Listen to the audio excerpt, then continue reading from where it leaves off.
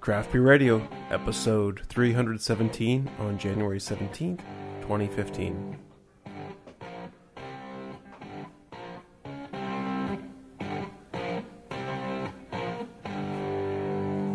Put two fingers and a thumb in the air, and welcome to Craft Beer Radio, where there's smoke on the water and fire in the sky.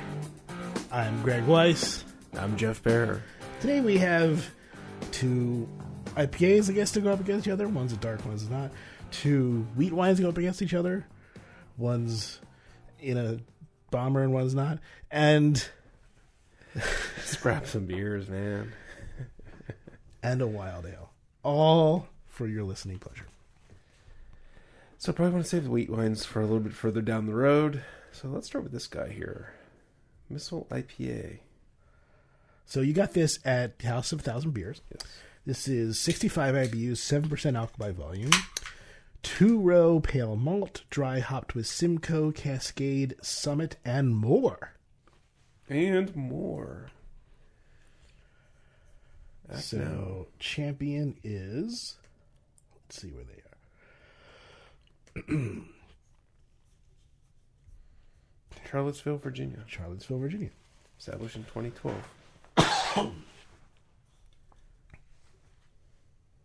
Not available for private events or rentals. So the color is a nice kind of hazy orange.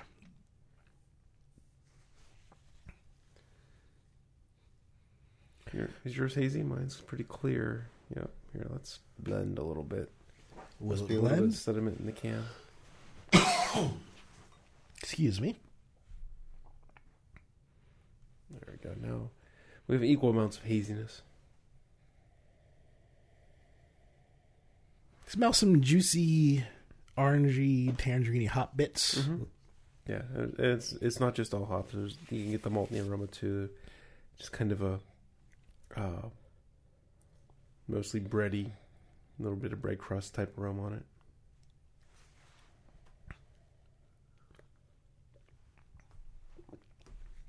Yeah, I picked up.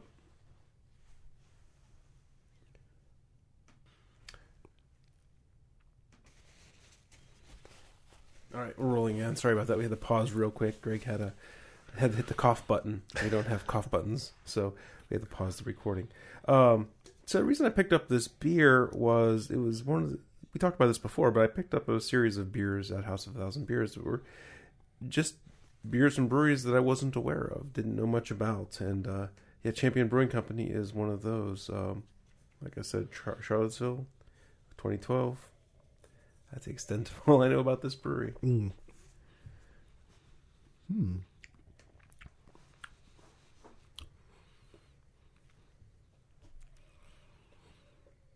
Nicely put together, pretty hop forward and sweet. Mm-hmm. Kind of a Hawaiian bread like sweetness. Yeah, I think you're right. You know, it's kind of a. I don't know if you're saying Hawaiian made me taste pineapple, or whether I'm just thinking like sweetened bread. But as soon as you said that, I started tasting pineapple in the hops. Yeah, the hops are in that tangerine mix between grapefruit and those more tropical flavors, but leaning on neither really. Yeah. Maybe more specifically like roasted pineapple or pineapple upside down cake. You know, that's kind of the flavors that I'm picking out. I'm still leaning more towards tangerine-ish. I think that there's an essence in there that's pineapple, but I wouldn't say I'm picking that out as much. It has a nice sweetness, like I said, in the malt to go along with it. The hops are pretty well balanced with the malt in this one. Yeah.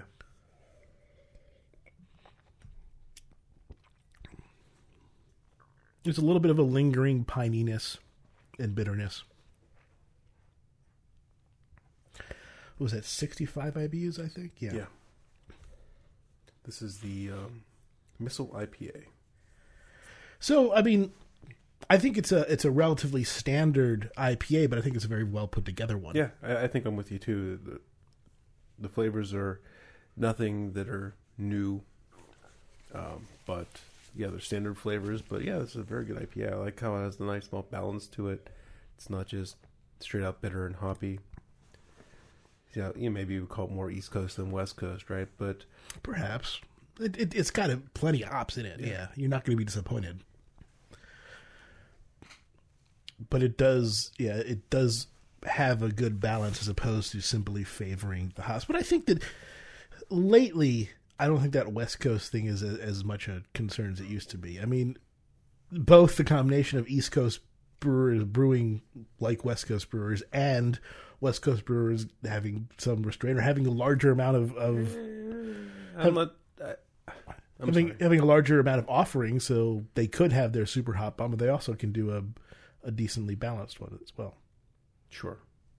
But there's still something about certain breweries. There's something about certain breweries, but I don't know whether you can now say that it's... Well, I don't know. I think these are things that we like to keep up as opposed to them actually being true. Like, is there an East Coast, West Coast of hip-hop anymore? Probably not, but they still like to keep up pretenses that there is one. So, for a long time, I was a naysayer of you have to be on the West Coast to make these certain kinds of IPAs. I'm not fully in on that idea all of a sudden or anything like that, but, there's been times where, like, you get one of these beers made by a West Coast brewery. You're like, damn. And you try to think of, like, someplace, the Alchemist and Hetty Topper, they make one that probably stands up. And there's other places too, but I don't know, maybe because I, of the legend, whether I fell into it or not, but for a long time, I'm like, oh, that's BS. We can make beer over on this coast as well, right? Those kinds of beers. But, there's times where you just have them and you're like, huh, that is something different, so. I don't know if I've ever had that kind of revelation like you have. So, I certainly didn't feel that way when drinking Hetty Topper that it had to be a West Coast IPA. But it's not a West Coast IPA, so it goes to show. Well, okay, but I mean, I didn't. What is it then? It's made in Vermont, so. Right? So what was your point then about Hetty Topper? I'm just I had no idea where it was made. Right. It's one of the... it's an East Coast beer that is probably closest to some of those West Coast standards, right? Uh-huh. That's kind of what I was saying. I disagree. Okay. I don't think that... Either... Well, you know more about beer than I do. Although we've been in this game for a while. I don't get the distinction. I honestly don't. I feel like... It's more made up and in people's minds and psychological. Maybe I drank the Kool-Aid. I don't know. Like I said, for a long time I would have said what you said, right? But there's been times where the fact's been reinforced. It's like, huh. I mean, all I gotta say is the plural of anecdote is not data. Okay. I was expecting a pithy response. I didn't get one. Oh well. I don't have anything pithy.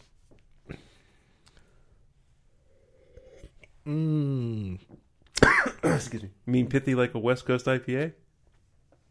No good. This is really well done. I'm just going to ignore that. Actually, me saying I'm going to ignore that means I didn't. Oh, boy. Does that mean I won? You win this round. Yes. So you want to talk a little bit about trademarks and whatnot? I do. So we didn't talk about this last week. All this stuff broke over the week, right? Yes. Yeah. At least that's where I heard about it. So as far as I know, it did. I think my calendar's a little fuzzy right now. So Lagunitas filed a trademark dispute with Sierra Nevada about Lagunitas IPA's trademark being infringed by Hop Hunter IPA, and the trademark was on the way that IPA was put on the label in this sort of block writing, and it was about the label and the kerning, especially between the P and the A, right? And there is a kerning. There's a big overlap, right? Because the A kind of slopes in underneath the loop of the P, which is kind of it would have to be intentionally done that way, right? And you would have to adjust that in specifically different than the kerning for the I and the P. You would think, from the little bit of typesetting that I've done, messing with graphics and whatnot, it's skewed in there pretty tightly. And they also were saying things like the label's a departure from Sierra Nevada's traditional labels, and it is. It's a new design. Who knows if they're going to roll that out to the rest of their beers? Right. But if you look at Pale Ale, Kellerweiss, Torpedo, Right. they all have they all have the same design, right?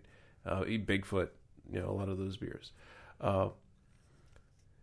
Which is, it's funny because I was expecting a trademark lawsuit about Hop Hunter, but not from Lagunitas.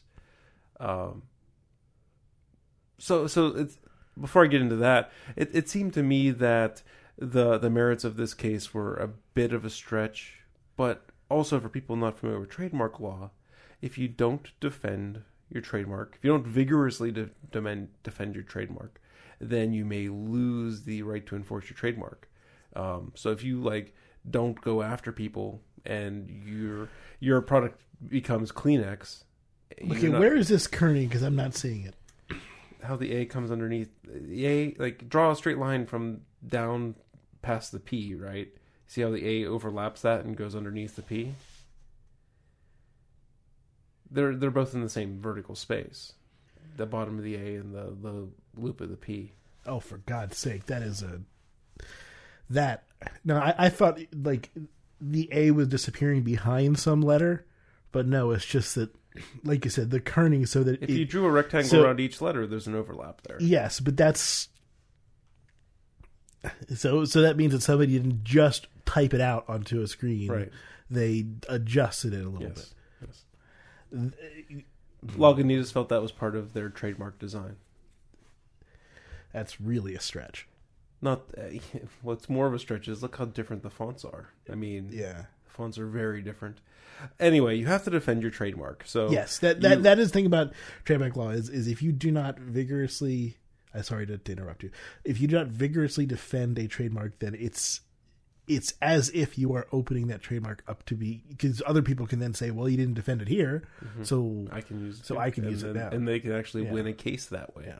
So you have to defend your trademarks, and it kind of stinks, right? It's not like you can send a cease and desist letter with a little winky emoticon saying, I sent the letter, but I really don't care what you do, right? It'd be nice if you could have that kind of handshake, agreement type thing. Well, you can send something along the lines of, okay, I give you right, as long as you agree that you're using my trademark, I give you right to use my trademark in perpetuity, and then you're fine. Right. But they have to agree that they're using your trademark. So back to this story, Twitter went nuts. Facebook went nuts. Yeah. The Twitter shaming was to an ultimate level.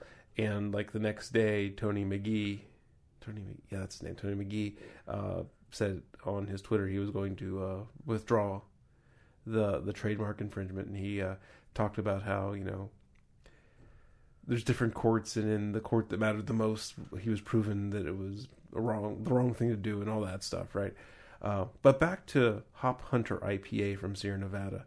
When I first saw this beer come out, I made a pithy tweet about, and the trademark or the cease and desist letter comes out in 3, 2, ... Because for me, I feel that Hop Hunter IPA from Sierra Nevada and Headhunter IPA from Fatheads actually is a meritorious case, right? I don't know if that's true either. I mean, think of all the other so my company, but all the other words in the English language. I don't know if I can say. I can't say that on the air. No, I was going to talk about trademark case. Don't talk about your own company. But look, I mean, I understand you having to defend your trademark. However, there is precedent for people being annoyed with Tony McGee that I didn't know until I looked at this stuff just a couple hours ago. He also filed a trademark against a company called Sweet. No, it was the other way around. Sweetwater sent the trademark to him. They have a 420 IPA. Okay. Lagunitas had 420 in their witty banter on their labels, because Lagunitas like smoking weed. And so it was the other way. Sweetwater told them to stop putting the 420s on their labels. Okay. All right, so... But there was another one. I misunderstood that one. Lagunitas had a beer called 9, and Magic Hat gave them a cease and desist because it was too close to number 9, so Lagunitas changed the name to 10. So, I mean, they've been on the receiving side a couple times. So, so then you can say, well, this is somebody who's on the receiving side of dumb cease and desist. Why would he put out one? Because the trademark law makes you have to do that. I think it makes you have to do that, but it makes you have to do that for very obvious cases. Yeah, this was not a very obvious case. A little bit of a stretch, right? Yeah. I don't know. If someone was calling themselves Lagunitas, then it's a very obvious case. With a Z. Right? Yeah, but or calling and making beer, then you have to pursue it. Even if it's just some dipshit in his garage selling it online, you have to pursue that. But if it's something as small as the way kerning is on a couple letters, yeah, that's a really big stretch. There's also an issue with Sam Adams too. Oh, he's just pissed at Sam Adams because he feels that Rebel IPA was made solely to compete with Lagunitas IPA. Yeah, so this guy's a little out there. I mean, Lagunitas doesn't own the market on IPAs. Far from it. It's a popular IPA to be sure, but it's not the only one out there. All right, the next beer of the night is one that Founders sent us. This is the Founders Dark Penance. It's an Imperial Black India Pale Ale. No, Founders did not send this to us. No, you bought one, and they sent us one. Oh, okay. Then I'm wrong. I apologize. Founders did send this to us. Yes, right. I bought one, and then it came. Yes. Another one came from there. That's right. This one was bottled on 9/11. You can review the one that you bought. I'll review the one they sent. This is probably a new refresher one, so we went with this one. Mm-hmm. All right, so it's a black IPA. Pours a very dark brown. You can see some lights through it, highlights through it, but you can't really see your finger on the other side of the glass. Crystal malt, midnight wheat malt, and a hand-selected Chinook and Centennial hop blend, 8.9% alcohol by volume, 100 IBUs. So on the aroma, you can smell some little bit of like toasty toffee. Then you also get some hoppiness. And the hoppiness, I was thinking was smelling a little bit, it was a mix. It wasn't quite piney. It was a little bit more... By the way, Dark Penance is available October through December. I guess we're a little late on that boat, huh? A little late, yeah. As the hop aromas are coming through, I'm getting a little bit of orange. I'm getting a little bit of... Yeah, there's a bergamot thing, right? There's a little bit of an orange peel. Yeah. That's a good call, actually, the bergamot.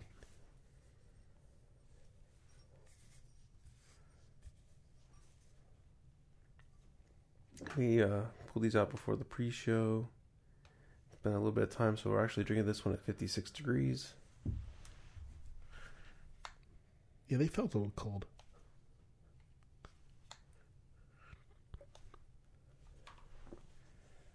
I think 56 is a good temperature for this one. So when you take the sip, one of the first things you do notice is kind of that toffee, toasty, a little bit of biscuit. And then that first sip, I really noticed the hop bitterness more than I noticed any kind of hop flavor.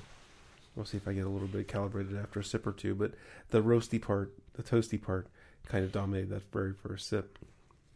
It's interesting. This one, 100 IBUs, to me, feels less bitter than the Champion. It feels like it's even more well balanced. I think some of that is the wheat coming through and helping to... It feels like to me, whatever the malt blend is really helping to stave off the ending bitterness from this, so it doesn't finish as bitter as the Champion did. I disagree. Okay. I think this one's at the end and the late aftertaste. I'm getting two things. I'm getting hop bitterness, but I'm getting a little bit of astringency from the darker malts too. So there's a pretty astringent, bitter aftertaste left in my mouth.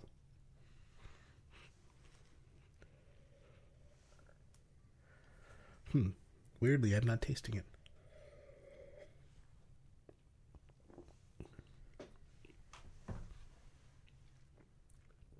As I take on my third sip now, the hop flavors are coming through a little bit more. It's because it's melded in with those toasty toffee flavors. It's a little bit different. I'm trying to describe it. It's orange flesh, maybe, and then a little bit of orange later on in the flavor. It goes out to the orange peel. Mm-hmm. It almost tastes like it's dusted in cocoa or something like that as well. Yeah, no, I can see all of that.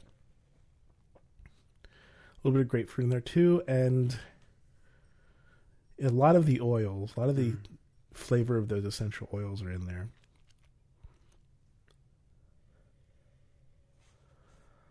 A little kind of piney as well. Mm-hmm. That's probably Chinook. Yeah, I'm kind of wondering how much of the pine I'm adding to what I think I'm tasting, because you told me Chinook already, mm-hmm. right? Excuse me. This is I've said this before. For me, it seems like brewers took a little bit of time to figure out how to make black IPAs. And this is one that I find quite drinkable and enjoyable, mm-hmm. and I mean, we're finding fun things to talk about and exploring this beer. So I think this is a well done, black IPA. I'm starting to get more of the aftertaste now. For some reason, it wasn't coming through at first. Starting to see where you're coming from in the bitterness at last, but it lasts with a twist. It has the malty twist that it's kind of funny. I almost wish that this would be a standard East Coast IPA without having the black in it, right? That has enough malt in it, although without the toasty flavors, but it has enough malt mm-hmm. in it to really, to push an extra bit of. Well, maybe that's just part and parcel of the melanoidins, though, too. I don't know. It's hard to say, mm-hmm. but yeah, this is a nice malty, very rich feeling. It's got without being especially viscous, it still feels rich on the palate. Mm-hmm.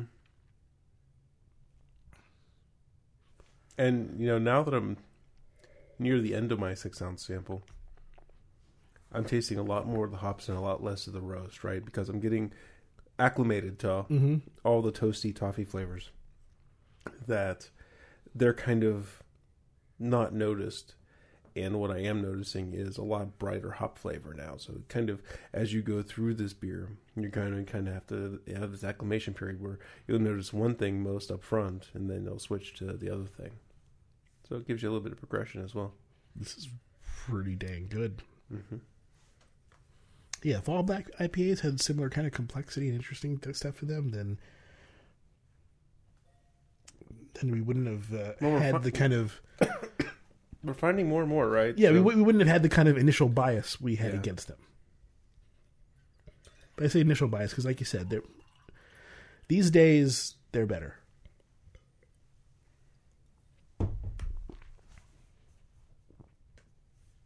So, before we get on to the next ones, let's talk about... What do you want to talk about, Greg? Whoa, that's hot. Well, I want to talk about two things. One, supporting our show. Now, look, we know there are lots of shows out there that do commercials and stuff, but keep in mind that we're not doing a commercial. We're not trying to sell you a product. We're not selling you stamps. Or audiobooks. Yeah, or even T-shirts with our logos on or anything like that. We're not doing anything like that. I guess we at one point in the past we may have tried, but at this point, all we're saying is, look, you're going to buy stuff on Amazon anyway. Just take the moment to go through our referral link And the easiest way we set up for you to use our referral link is to type in craftbeerradio.com/Amazon. And it bounces you right through to Amazon. Anything you buy in that shopping session will be attributed to us generating the sales for Amazon. And they give us a cut. And it costs you nothing more. And it's a great way. And everyone who's listening knows this, right? Yeah. The reason we do it every show is to reinforce your behavior. And if you haven't remembered to use the link, I don't know. Just trying to remember to use the link. I would also say we do a thing on the post show that's Amazon Anonymous. So we don't know who's buying the stuff. We do know if somebody bought something. We usually highlight something that's interesting. But here's something that I would also want to point out. You hear about the pre and post shows sometimes. Maybe you don't know what that is. Maybe you're new. You don't know what this pre and post is. Why should I listen to it? The best thing I can say is that the main show is our opinions about beer, right? Yes.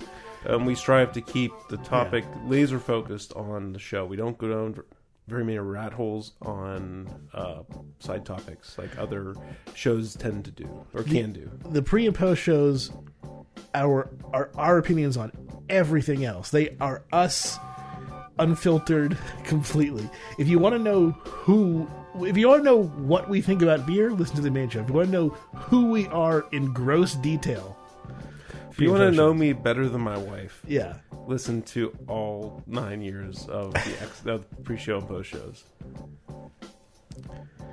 And that's about it. All right. So we did our IPA head-to-head, even though they're very different beers. It's not really much of a head-to-head. Oh, that's true. Now we have two wheat wines, and this is a style that is much more rare. So it's kind of nice being able to have two because you have one. I mean, I have a general feel of wheat wine tastes like, but it's probably been a year since I've had a wheat wine, right, or more. So now we get to try two side by side, compare them with fresh memories. So that's kind of fun. I don't know. Do you have a preference on which one you want to try first? Let's do the Boulevard first. How about that? This is Boulevard's Harvest Dance Wheat Wine Style Ale. This one Dave brought up. So, no, nobody cares about the color. What is the color? Please tell me. It's I care an EBC as opposed to SBC, and it's 23. 23 EBCs. 42 IBUs, 9.5% alcohol by volume. The malts that are used are pale malt, malted wheat, unmalted wheat, Cara 120, Amber 50, and flaked oats. The hops that are used are Citra and Pearl or Perle. Perle. Yeah, so if you listened to our marathon New Year's Eve show, I had a friend of mine from high school, best man at my wedding, Dave Vodrick, sit in, and he brought us a hefty haul of beers from Kansas City area and a couple from Indianapolis, and it's wonderful.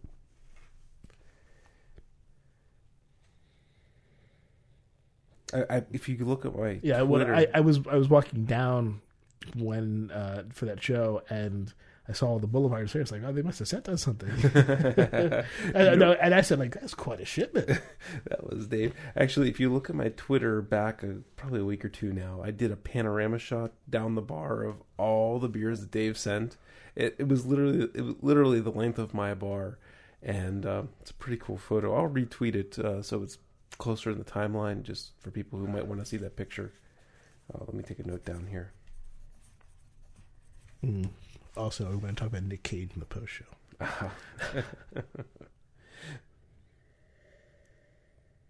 All right, so this one it's in a 750 milliliter corked bottle. You probably heard the cork pop back when Greg was talking. It poured with a very full head. And when you smell it, you get a lot of that Belgian-y carbonation type. So I'm getting a combination of what smells to me like a very highly carbonated beer and almost like Belgian candy sugars, like not knowing what the beer is. Like if I'm just smelling it, it smells kind of triple-y. It's sweet. It's kind of fizzy. And then if I dig in a little bit more, then I smell a little bit more of that lemony, tangy aroma from the wheat.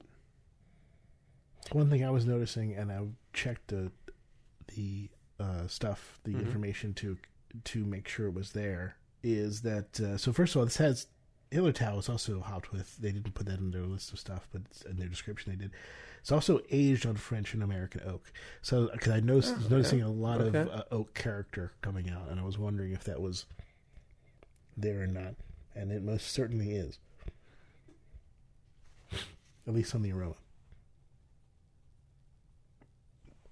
This is part of their Smokestack series, and this one is Best by June 2015. We made it.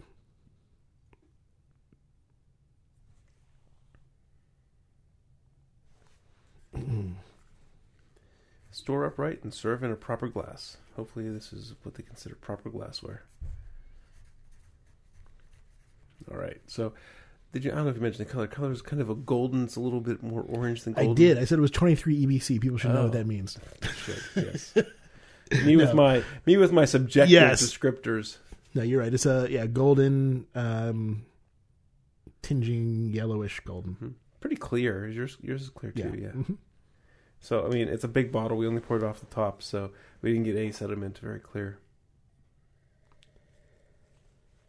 As I smell it, you get a lot of that zing from the CO2, and like I said, at first it smelled like a triple, very kind of almost like something like a candy sugar in there, but now I'm smelling more of a lemongrass, lemony type aroma. A little bit of pancake in the aroma. Good call.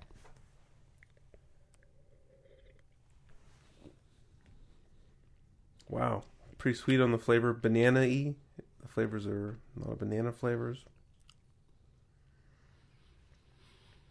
Banana-y. Banana. Banana-y is the name of my banana character. Okay. It's a talking banana named Banana-y. Gotcha. Is this for your D&D?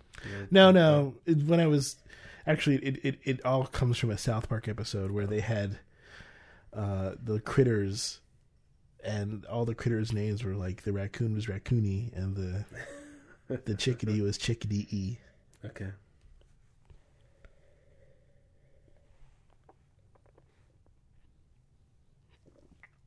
This is the Harvest Dance from Boulevard. It's a wheat wine. I can definitely taste the oak still on there. Mm-hmm. Yeah, I'm getting to it after a couple sips. A little bit of... It's interesting. I like the sweet. There's a little bit of what feels like a kind of lemon character there too. Just a bit. There's some kind of peach. But then maybe sort of the way the vanilla is playing with it. The vanillin. No, I get your peach. It's almost like how a peach tastes in peach ice cream. Right. Right? Like, not like a fresh peach at all, but like how peach ice cream would taste. Like the oil from a peach. Mm-hmm.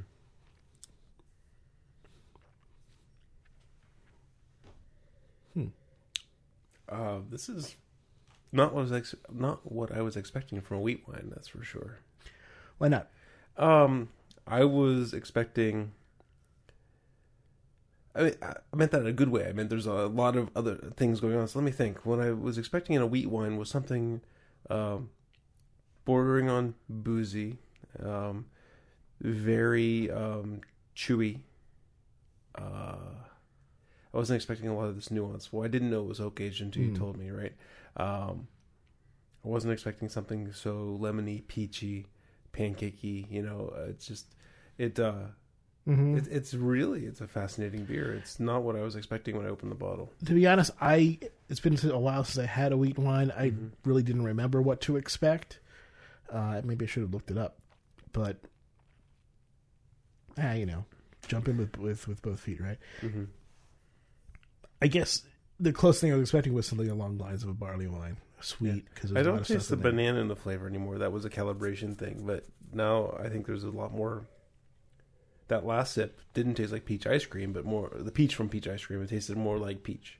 It's getting a little more acidic now or something. I'm getting a little more tang off of it. I think the banana's still there, but it's definitely less pronounced as some of the other flavors take over. And that's almost an apple coming through. Mm-hmm. Yeah, there's a tang and acidic from like an apple. That's fascinating. Really fascinating.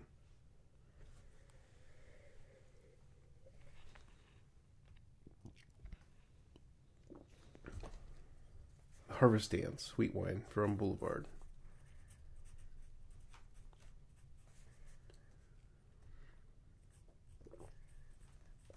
Sorry for the dead air. I'm done waiting for Greg, but he's taking notes. Sorry.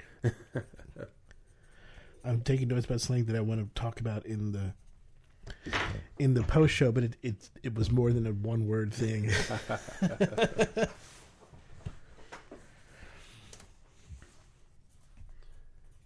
Well, if you're gonna be a while, I'm gonna pour a little bit more out of that bottle. Go for it, yeah. See if you can get a little. He's writing a thesis about whatever he wants to talk about. I'm trying to think of the one that. Oh boy. All right. Yeah. Okay. Yeah, we're so on topic in the main show, talking about what we're going to do, teasing what we're going to do in the post show. I just poured more and you just chugged yours. I'm sorry. This is really just a. This show is just a pre-post show. We should point that out. I'm going to give Greg half of what I poured. Yeah, I poured a little bit more, so I can have something to drink while Greg is finishing his. And as soon as I put the stopper back on the bottle, he downs the rest of his registered beer. that you were pouring some in some part of my brain, but then... You thought I was pouring the next beer. No, I registered... I knew... A part of my brain knew it, but the other part of my brain was just, all right, finish this, down it, and get ready for the next beer. So the part, that's the part that takes over when you're driving home and you're not thinking. Mm-hmm. The part that just, we've done 317 of these. It's automatic. Right. That took over. A bigger sip like that. It's actually weirdly a little bit less cohesive. Yeah. I drank my secondary sample faster since we're moving on, we're trying to move the show along, and I didn't get anything nearly as interesting as when we were doing it the first time around. So take your time with that beer. Wheat Wine Part 2. New Holland sent us Pilgrim's Dole Wheat Wine Ale. Oh, this is aged in bourbon barrels too. Look at that. What a serendipity. So for information that you don't need, this is 25 degrees Plato. 12% alcohol by volume, 50 IBUs. Hops that are used are U.S. Golding and Nuggets. Grains, 2-row wheat, spelt, aromatic. American ale yeast. First brewed in 2004. So this one's a lot darker in the color. The other one was kind of a light golden orangey. This one's tea color, a deep mahogany. Very clear. It's a pretty color, actually. Hold up to the light. Yeah, look at that. It's a ruby-ish almost, like a dark ruby. Yeah, and then the aroma on this one, it is the more... See, this is what I was expecting from the first one, where I was expecting a more saturated aroma, a little bit of booziness, and the first sniff off of this one is barley wine-like, it's saturated, it's boozy.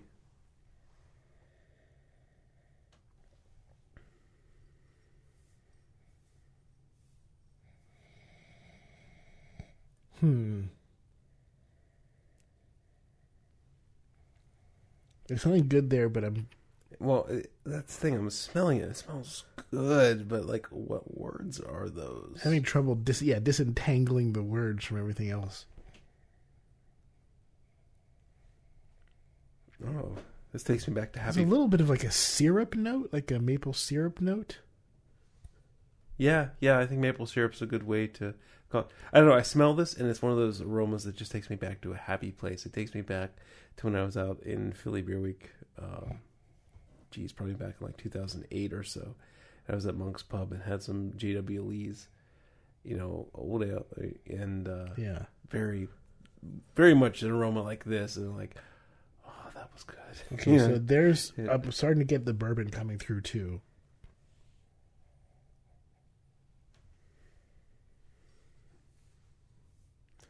I didn't mention it. New Holland sent us this beer. I think he did. But regardless. Oh, I could just smell this for a very long time. Wish I could describe it for a very long time. With many words and stuff. They say something on here that it gives me an idea. They say figs, and I think figs are... Yeah, actually, yeah. Yeah. How about cotton candy? It's got a deeper, darker sweetness to it than cotton candy.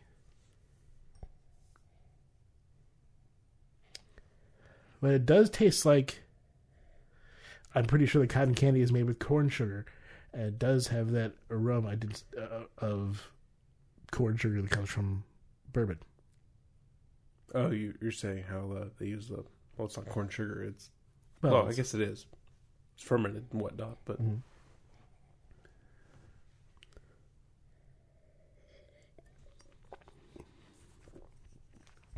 The flavor is a little bit thinner in the body than the aroma had led me to believe, but it's not watery or anything like that. Just a little bit thinner than the aroma. The aroma felt so stout, and so not stout as in stout beer, but stout as in just thick, and so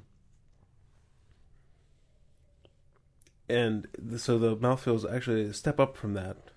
Not a bad thing, and then it carries through a lot of caramel flavors. The caramel just goes on for miles. Yeah, like it's still developing in my mouth. It's a really So it doesn't taste like bourbon barrel. It doesn't necessarily. I'm not tasting oak in it. I thought I smelled some of that, but I'm not tasting it. I'm tasting this like really complex, rich caramel with a touch of toffee here and there. The things I'm not getting in this one that I got out of the harvest is those lemony flavors, those banana Belgian-y type characters. So they're very different beers. This one is more barley wine. Like if you had to put them in like heritages, this one is more in the barley wine heritage, and the Boulevard is more in a Belgian beer heritage. Or at least a wheat beer heritage. But yeah, more towards Hefeweizen type beer. It has a certain Abbey character to it. The high carbonation and the bananas and stuff. For me, it had a certain... Like, it almost makes me think they might have used the Belgian yeast for that. Possibly. I'm getting with you the caramel, but I kind of disagree with some of the other things you said. Okay. Disagree away. I was trying to remember exactly what you said, because what was it that I disagreed with? Let's go to the replay. I was talking about how... Oh, yeah, you said you didn't taste the oakiness. I do taste the oakiness. I do taste a barrel age. I taste a little bit of a bourbon burn. I smell it. I don't taste it, though. Well, so some days we are matching in terms of our perceptions. Today is one of those days where we're askew. It's more fun when we're... Oh, let's fight about it. I mean, it's nice to reaffirm your opinions with your partner, but let's just fight about it. No, I agree. It's good when we have different things to report, because I think that gives us something else to explore. Mm-hmm. Why are we tasting different things? What could be the reason? I just got a sniff of... I lost it. Yeah, I I tilted and turned the glass like we do, and took a sniff, and I got like the exact aroma of some food stuff. but my brain couldn't connect the dots before the aroma had gone away, and now it's like I'm stuck in this weird limbo of not being able to figure it out. It's a little disingenuous to me to say this 4 beers in, but this is a 12%er that I can feel. I can sort of feel it creeping off of me. But then again, 4 beers in. So the beer that I felt the booze in, and that was the Dark Penance, the 8.9%, right? That's the one where I'm drinking it, and I could feel kind of like the main line, like tapped and like getting right in there, you know. So maybe I'm a little numb to it at this point. 12%, eh? 12%, yeah. Oh boy. We still have 1 to go. Yeah. So this is, this beer is only 9.2 after this. Oh. No, this beer is one you sit down, like we're drinking them in snifters here. We're taking our time. This one has rich flavors. Yeah. It is that cigar by the fire type beer. I'm not a cigar smoker, but I know when I have a cigar by the fire type beer, and this is one you just kind of want to you want to experience. You want to sit back and live with. I mean, we've had many other good beers tonight, but none of them are kind of all right, let's slow down. Let's take our time. Let's not hurry this beer. And, not saying that makes it better than everything else. It's just, it's driving a different experience for me. Yes. But I think part of that is the alcohol. In a sense, the alcohol burn that's there tells you to take it slower. Mm-hmm. So whether you are consciously knowing that or not, your brain knows it. Yeah. And for me, I think it's like the toffee and the melanoidins that are saying like, dude, this is good. Just a little bit at a time. Enjoy it because it really sits on your tongue. And I took a sip 30 seconds ago, and I'm still tasting it, and it's slowly creeping back my tongue and giving me different flavors. This one is the one like you just want to chill out with for a while. Yeah, but like we said, the Harvest Dance was better when we also chilled out with it and took smaller sips. The Harvest Dance, yes. I mean, I don't mean, like I said, I don't want this to sound like this is the best beer by far. Yeah. I don't know where it's going to rank yet. I don't know either. But for me, it's a different experience. It's a different, like I said, it's kind of time to relax. I think that like you said, there's a psychological component to the flavors in this that are telling you sit by the fire and sip. Yeah. Whether it's just the alcohol or whether it's the alcohol and all the other the deep flavors and stuff.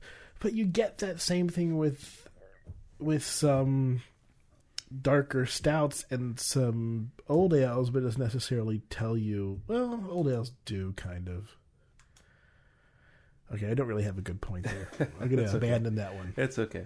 It does have kind of an old ale type feel, like drinking experience to it. Is there any other beer news we want to bring up? Because I don't want to rush this beer. This is too good to rush. Well, let's see what the Reddit craft beer thing has to say. So I got something we can talk about just real briefly. Jay Brooks on Brookson's Beer Bulletin. He started the BBB? The BBB, exactly. The JBBBB? Not just the BBB. Because Jay Brooks. Well, yeah, that's a Brookston. That Jay isn't in the title of his blog, right? Just the Brookston Beer Bulletin.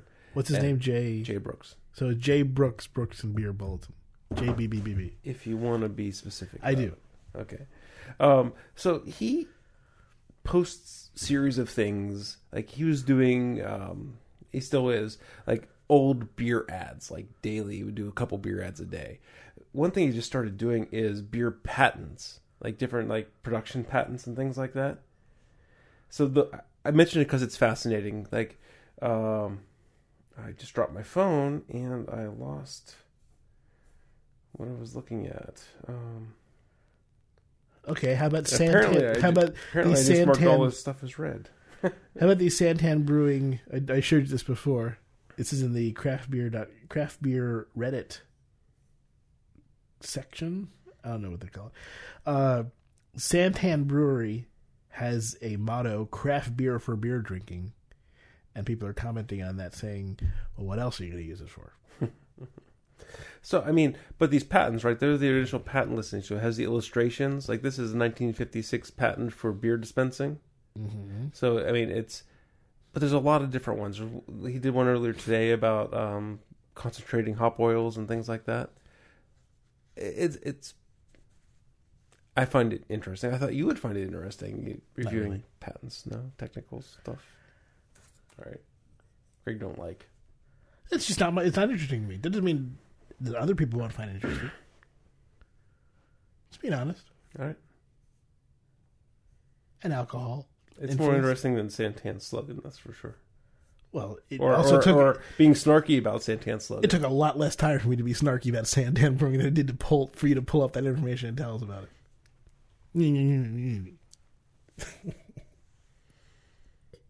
Greg enunciated the gesture I was making. Yes. This Pilgrim Stool is yummy. It's yummy. It's a little. It's a little. What's the word I'm looking for? Strong? No.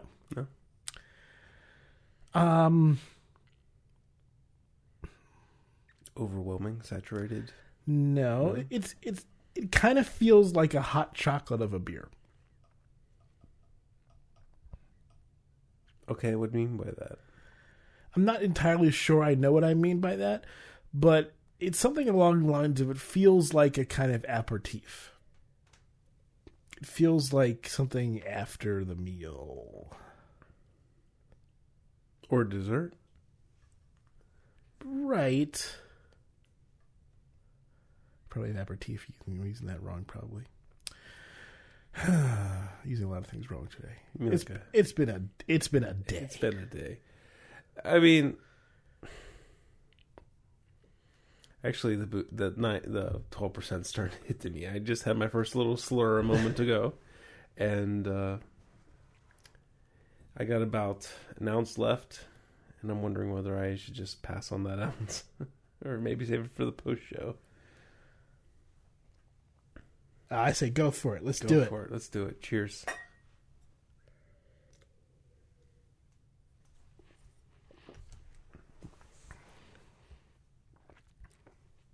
Yeah, it feels a little port wine-ish. Right? It feels a little dessert-ish to me, and that's okay. Right. But I kind of wish we were doing it last, opposed to not last. All right, so... But it's not last. This one has 9%, so it shouldn't be a lightweight. Avery sent us the Spontanea Barrel-Aged Wild Ale. It's bottled on December 4th. 9.2%. There's 123 production cases of it. It is an ale brewed with Cabernet Sauvignon grape must, and aged in Cabernet Sauvignon barrels. They used only the yeast that was on the grapes. Interesting. Mm-hmm. Oh, it's a red beer. Reddish. Not bright red like Framboise or like Lindemans or anything, but definitely has a red tint to it. The yeast that is on the grapes should be Saccharomyces cerevisiae. It should be the same, but it also will have other wild characteristics to it. So, I mean, the beer that this is, from the description, grape must, all that stuff. You know, Dogfish is 61, right? Is that kind of beer. Uses the grape must. Has a... It's another superpower you have, we should mention. Your ability to remember how these other beers that you tasted a while ago taste. Hey. I'm admiring it. I'm just admiring it. I used to be able to remember like every beer like that I've had, you know, and over the last like probably 3 years, you know, things are falling through the cracks now. But I'm just saying, if you thought Jeff only had one superpower, He has two. They're both beer related, but they're both extra special and significant. I like to think And I'm I a good gotta IT give him props. admin as well, but That's just one I don't have much experience with. You're a good parent, but so are lots of people. Not a lot of people have your beer powers. Yeah, so the aroma is not Dogfish 61, right? This one is a lot more funky in the aroma, a lot more tangy. To say the least. There's definitely a barnyard character Yeah, so in you there. smell the grapes, but then you also smell something that's a little bit... It's not Flandersy. It's not like straight up lactic. It's not like a goose like type lambic. It's Dusty Barn Door. I mean, there's that. It would be too far for me to call it manure because it's not. But it's an aroma that you find around well-maintained farms that also have manure way off to the side. But they have a lot of stuff going on, right? And so because of that,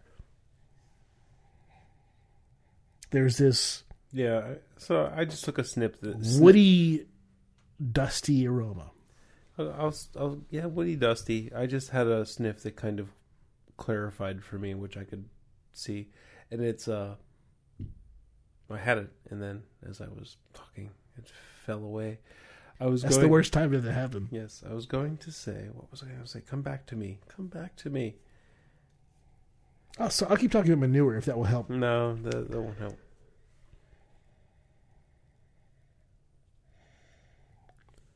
Kind of, yeah. So there's the grape flavors are in there. There's a little tangy grape, and then it goes a little. This is the thing that I've smelled around a farm. An active farm. Okay, I'm not that far. I'm not smelling like dirty goats and poop and things like that. I'm trying to express that it's not a gross smell. It's a life smell. It's a smell that comes with things that are alive doing what they do, and it comes with all the grain and stuff that's in a farm too, and all that stuff that's going on,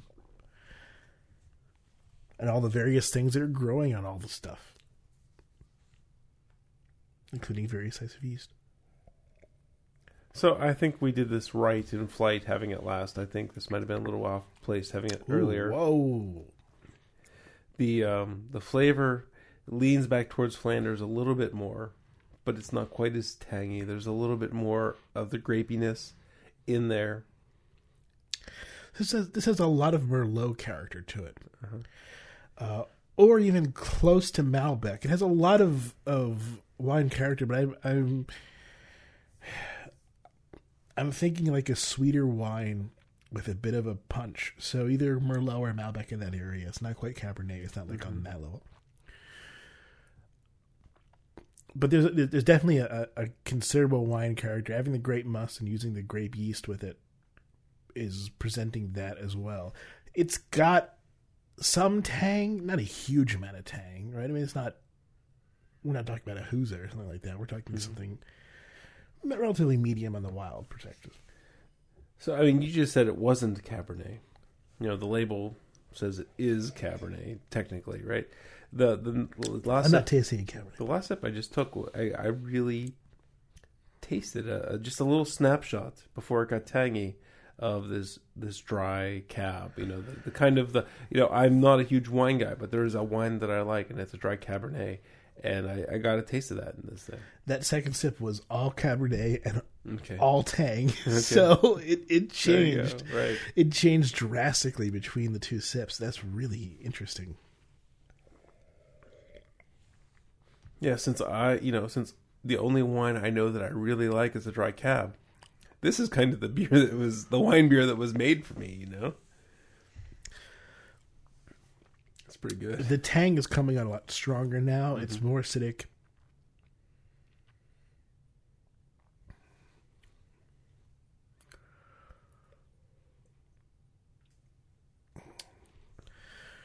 Still a bit too sweet to be like a real dry cab, but yeah.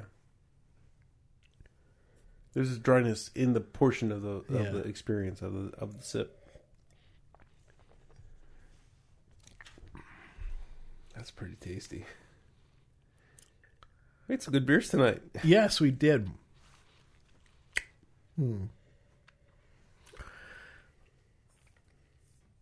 A lot of very sour. I'm tasting a little bit of sort of like blood orange with additional sourness. A little bit of really sour tomato as well.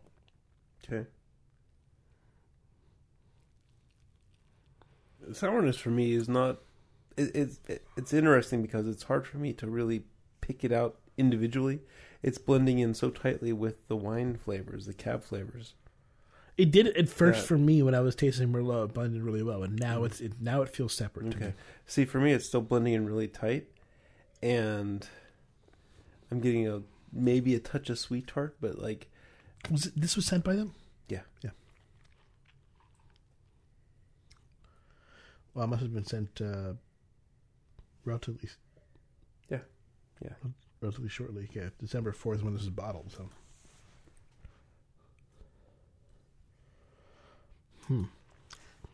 Greg is looking down the bottle. He wants to save some of that Dragus to make his own beer, maybe.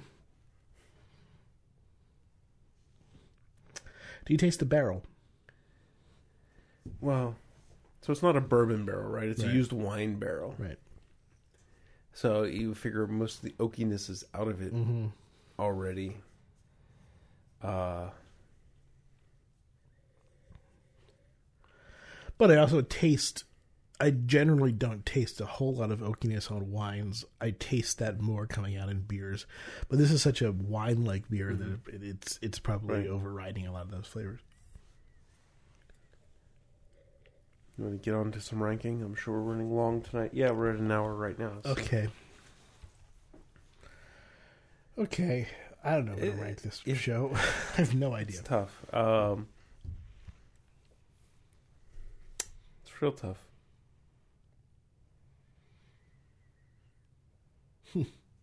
I'm just going to talk about the beers and maybe add a ranking to it because part of me says, it's like practically the order that we drank them, but then part of me says it's not. It's nitpicky either way because they're all good beers. Mm-hmm. There was no slouches. I would have to say that I probably enjoyed the wheat wines in the spontaneous beer over the two IPA beers. I would have to say. Yeah, but the IPAs were really well done IPAs. But they were good. But I think I enjoyed these bigger beers over the IPAs. Okay, so if I was trying to pick a winner of Missile from Champion Brewing or Dark Penance from Founders, we enjoyed the Missile because it was just a well-integrated IPA. Mm-hmm. But we had a little bit of a hard time. It didn't make for great show material. There was nothing special about it. It was just a well-done IPA. Yeah. And then the Founders, we had a lot to talk about. It was a little more bitter, though. But that was a well-done black IPA. I'm going to give the Missile by a hair. Okay. I think they're both really good. But, I enjoyed that hoppy beer with a good malt backbone to it. I'm going to give the Missile by a hair on that one. And then, man, the next three are tough. Toughity tough. It's a virtual tie. I liked the Harvest Dance because it shattered my opinion of what a wheat wine is. Right, it had a definite Belgian character to it. It had Belgian carbonation. It may have used a Belgian yeast. I haven't read that. I am speculating that. It had that banana flavor.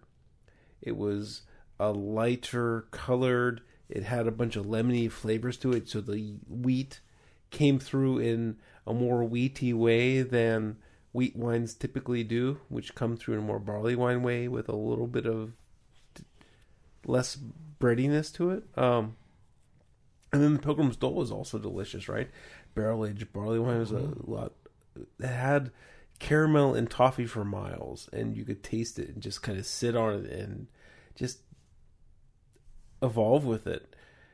And then the Spontanea, which is this one we just drank, this grape must aged in Cabernet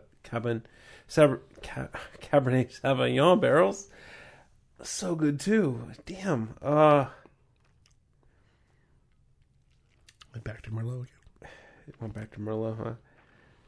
They're within hairs of each other too. I'm gonna say Harvest Dance in third place, Spontanea in second place, and Pilgrim's Dole in first place.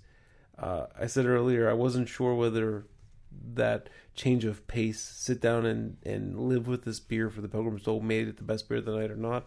But in the end, I think that is kind of a factor for me, and I'm going to have to put it in first place. All right. Going to pass this over to Jeff, because normally I have an answer, but I don't have an answer yet. So he's figuring it out. Okay. Oh, boy. It's hard. It's the hardest part of the job, man, right here. Mm-hmm. Well, okay, I'm going to put the champion in last place, only because it's only sin. Jeff is showing me all the grape must and stuff that he still has on his glass after he finished a beer. I have not finished it. You must have poured second, right? Because I don't really have much in there. What is that? It's kind of like sugar crystals. Grab a little bit of that.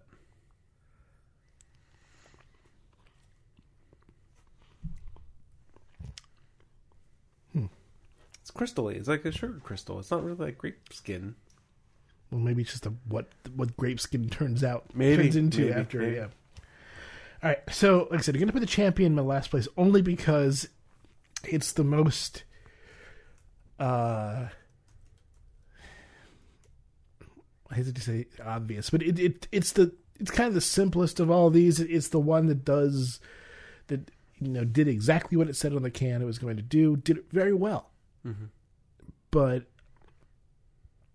it's all flavors that we've had before. We've had well-constructed IPAs before. This is yet another one to put on the list. It's very good. All five of these beers could be number one on a show where there's a stinker or two in there. This is not one of those shows.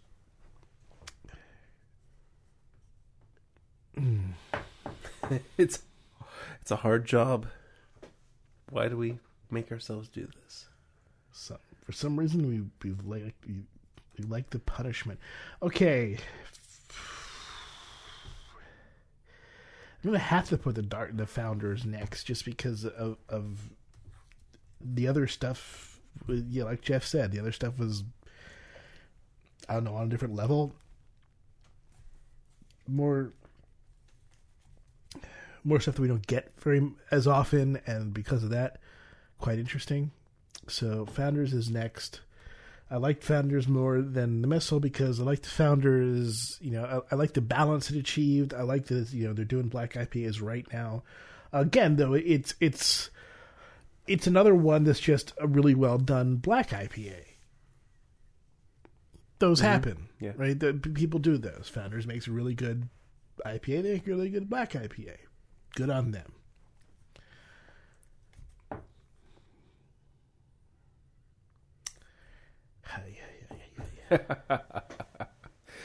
Yeah, exactly. I'm hesitant to put the Avery at number one because it's cheating. Because it's soury, grapey. Yeah. I mean, it's doing all this stuff to cheat.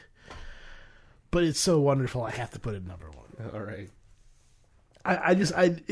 It almost deserves a star, right? It deserves an asterisk.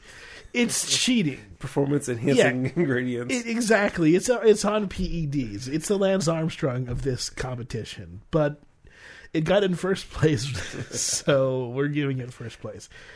Between the two wheat ales, I think I liked Harvest Dance more. And it's not because I didn't like Pilgrim's Dole. Like I said, these are all great. There was something about the lemony quality and the interesting stuff I was getting in Harvest Dance that while Pilgrim's Dole was very pleasing and very much sit by the fire and sip and enjoy beer, I kind of dug what the Harvest Dance was doing. I kind of dug the Boulevard. All right, everybody. Thanks for dealing with this long episode of Craft Beer Radio. We really do appreciate you listening. I guess I should turn up the outro music there. All right. Nice. Craft Beer Radio is released under the Creative Commons license. You can visit craftbeerradio.com for more information. If you'd like to contact us, the best way to contact us is on Twitter, on the Twitters, and I am at Jeff Bearer. At CBR Greg. If you want to contact us via email, beer@craftbeerradio.com works just as well as Twitter does, or almost as well as Twitter does. Fire in the sky! Right. He doesn't yell. He doesn't do that at all. I know. I like my falsetto, man. Fire in the sky! You're doing more of a AC/DC thing. Yeah. Hey, it's the only way I can sing is in falsetto. All right. All right. Yeah, I guess that's about it. Thank you, and see you again next week. See ya.